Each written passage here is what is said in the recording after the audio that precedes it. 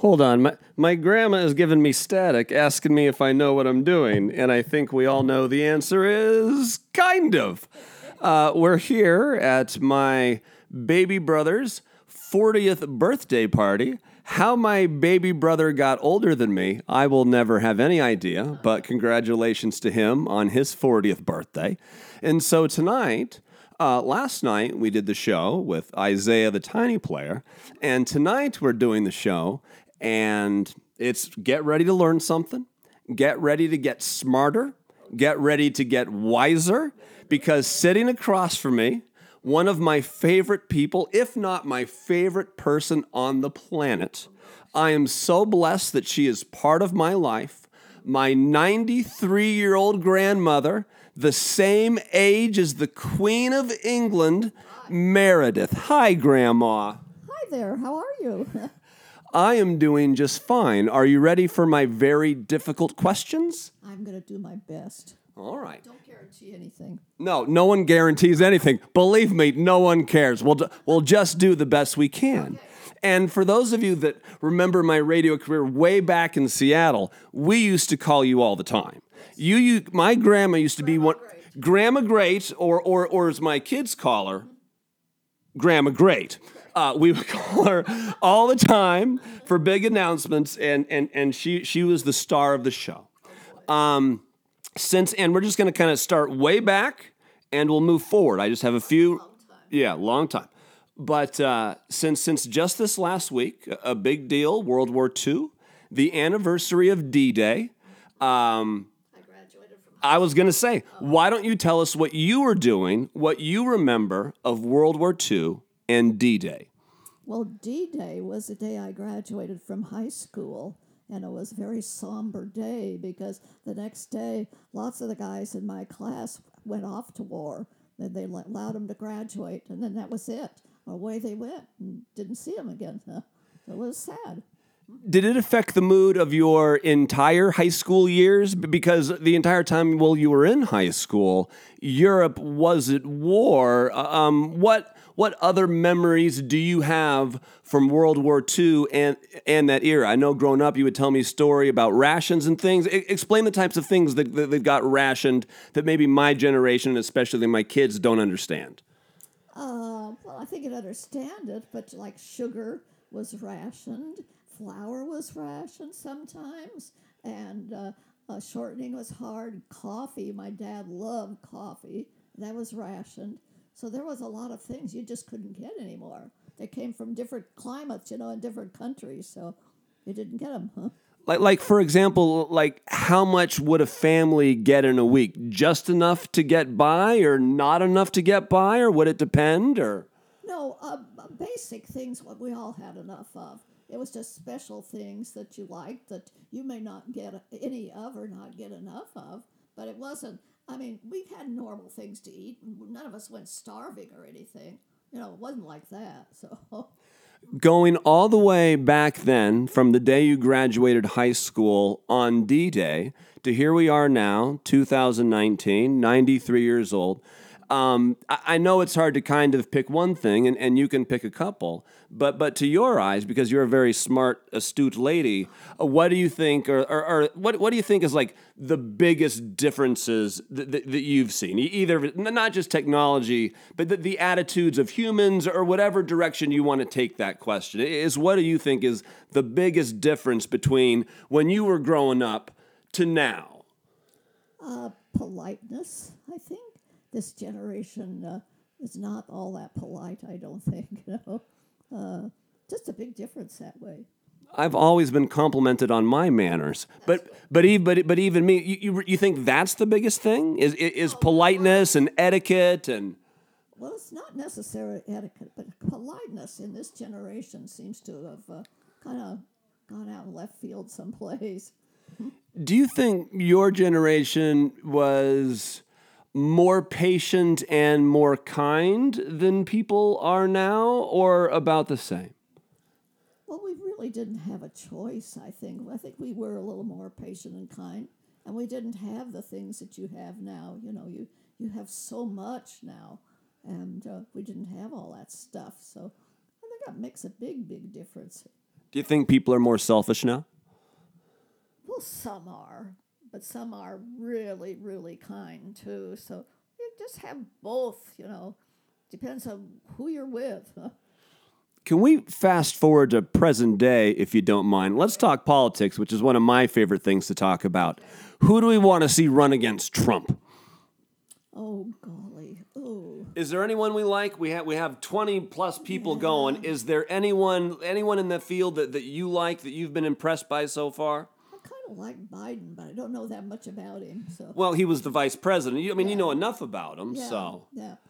I kind of liked him. Yeah. So I don't know. I'm in the anybody but Trump camp. I really don't care who it is, as long as we can get that guy on the side of the road picking up garbage. I'm fine with it. I'm with you. Yes. I'm sorry.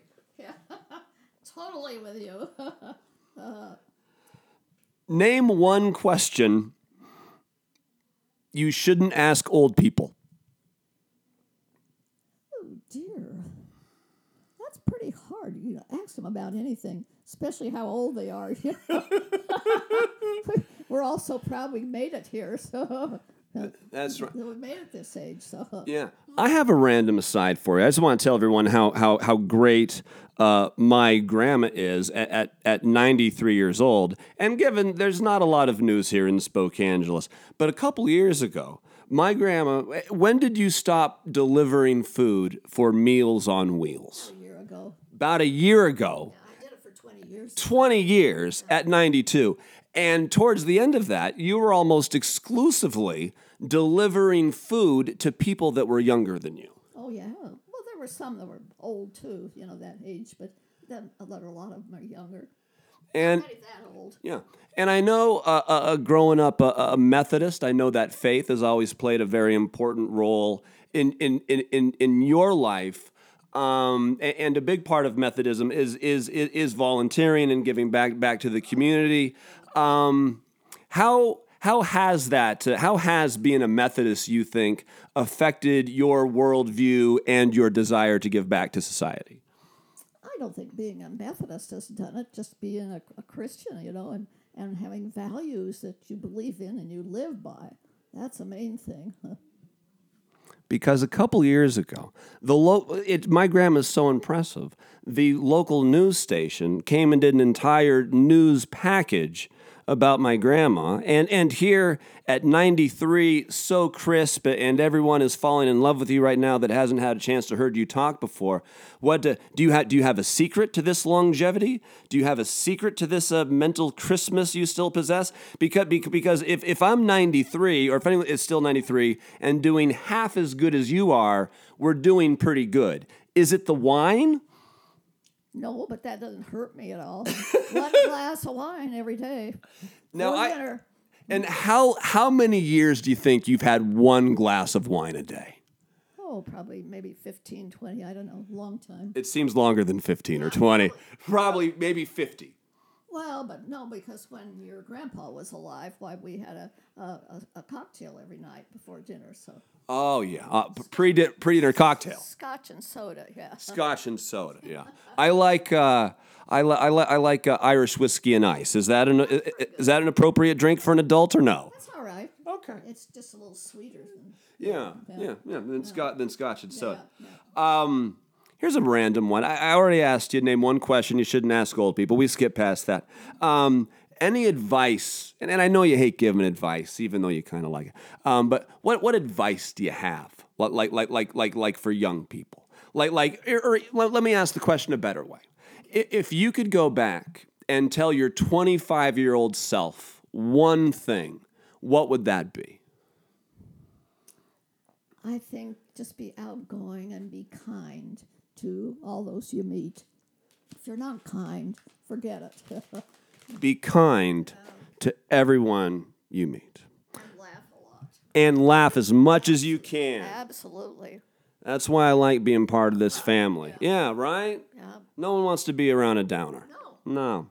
I could still lay on the floor, and put my on my back and put my legs all the way on back of me. So that isn't too bad. No, it's impressive. Any chance the Golden State Warriors can come all the way back? Well, probably they might. Probably they might. We've got Game 6 coming up on Thursday. Will the Warriors even the series, or does Toronto deliver a win that Canada will never forget? Oh, I think maybe they can do it. I think they maybe win it. Okay. All right. If you're in charge of the music, after a gay pride event, like there's a gay pride after party, and you're in charge of the music, what's the first song you play? I would not have the remotest idea for something like that. No way. I don't know. You have season tickets to the symphony. What's your favorite symphony of all time? I think the Pines of Rome. And who Respighi. Respighi. The Pines of Rome. So everyone, as soon as this podcast is done, as fast as you can, type in the Pines of Rome, and you'll be there. I mean, I love classical music too, and I love symphonies. I mean, I'm pretty simple. I'm a Beethoven and a Mozart and a Brahms man, and when it comes to the violin, I have a lot of respect for Paganini and so on. But this is the weird thing. For all the amazingly complex things that Beethoven did, all the amazing. To me, the most beautiful thing he ever did was the simplest thing he ever did, which is Moonlight Sonata. What lesson can we learn from that? It's only the first half that's simple. The last half is really fast and not the same. She knows more about classical music than I do. Yeah, that's right. And we have one more question for you, Grandma. You've lived in Spokane for quite some time now. What's the best part, you think, or what are your favorite parts about living in Spokane? The friendliness of the people here. I found that when I first moved here. They are very friendly. You walk in a store and people look at you and smile. It's not like if you're in some cities where people frown all the time. It's a friendly city. It really is. One more thing that I think is kind of interesting about your life is when my mom was growing up, and this wasn't very common back in the day, but you were always a working woman. You right? Is that correct? Yeah, but I didn't work when they were growing up. Right, but you were a working woman. You worked in the 50s. I worked for Western Airlines. You worked in the 60s. Yeah. Worked in the 70s. That was about it. Yeah. That was about it. What was it like going into the workplace as a woman in the 50s? Was there? I don't really have a good ending to that question, but I think you know what I'm getting at. Just culturally, was it just very chauvinistic and male dominant, or was it accepting to a beautiful young lady like yourself, or did you face challenges that this generation, although we're not there yet, things have gotten significantly better for? I don't think I had too much of a problem because I was a secretary, so you weren't doing, I wasn't competing against the women that were trying to make a go of it in the modern business world. So, were you ever? Was it socially acceptable to treat secretaries poorly then, or did it just depend on the boss and the work culture? it depends on the boss. I had some great bosses. One boss one time, I was taking dictation for a bunch of men there, and all of a sudden my boss says, I think Meredith's got to go. She's got a hair appointment she doesn't want to be late for, so we'll just do this when she comes back. So pretty nice. All right. Well, I'm impressed. Thank you much for hanging out, Grandma.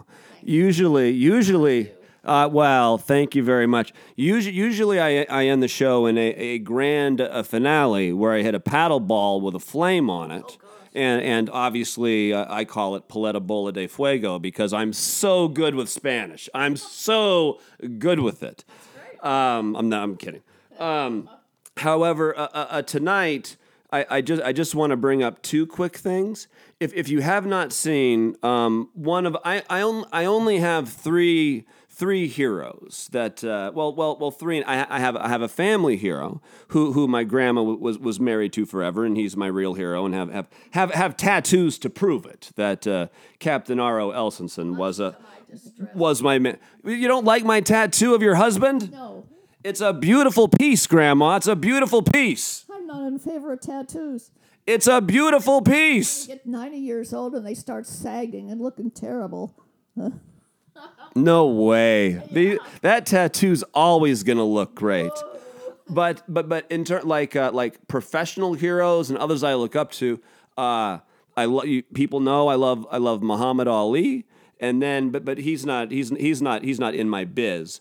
But then David Letterman, huge influence, and then another one, Jon Stewart.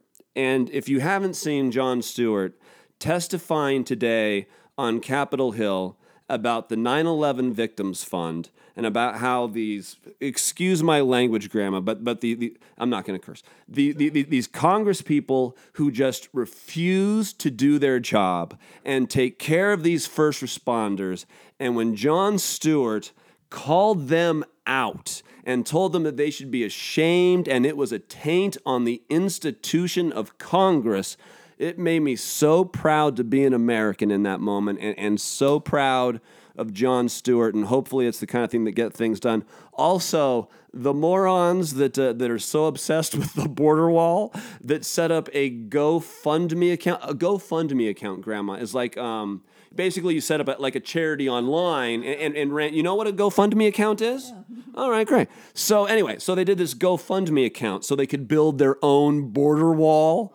They didn't go through the specs good enough and the location, because there's a monument of a natural monument near this border wall they built. So a judge says, "Congratulations, you built it. You're not allowed to close the gate." Ha ha ha! In their face, Grandma. Very good. Ha ha ha! In their face, and that's our show. Thank you, Grandma. Well, you're very welcome, and I'm very proud of you. I don't know. I don't know what you're proud of me for. I haven't done anything other than be your grandson, which is one of the greatest gifts in life that I've ever gotten. So you're the bestest. Oh, thank you, dear. Love you. All right. I love you too. Summer vacation number 2. It's in the books. We'll be back tomorrow. What's going to happen? I don't know. We'll see you then. Adios, amigos.